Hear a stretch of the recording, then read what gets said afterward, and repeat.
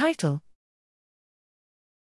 Transcriptomic profiling of retinal cells reveals a subpopulation of microglia/macrophages expressing Rbpms and Spp1 markers of retinal ganglion cells, RGCs, that confound identification of RGCs. Abstract: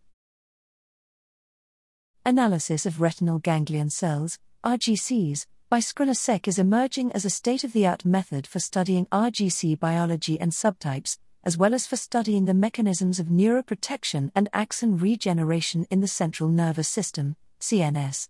Rbpms has been established as a pan-RGC marker, and Spp1 has been established as an RGC type marker.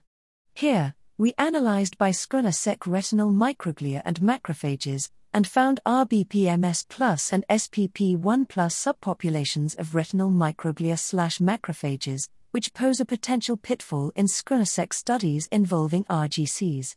We performed comparative analysis of cellular identity of the presumed RGC cells isolated in recent Scrinic studies, and found that Rbpms plus and Spp1 plus microglia/macrophages confounded identification of RGCs. We also provide solutions for circumventing this potential pitfall in Scrinic studies, by including in RGC and RGC selection criteria other pan-RGC and RGC markers.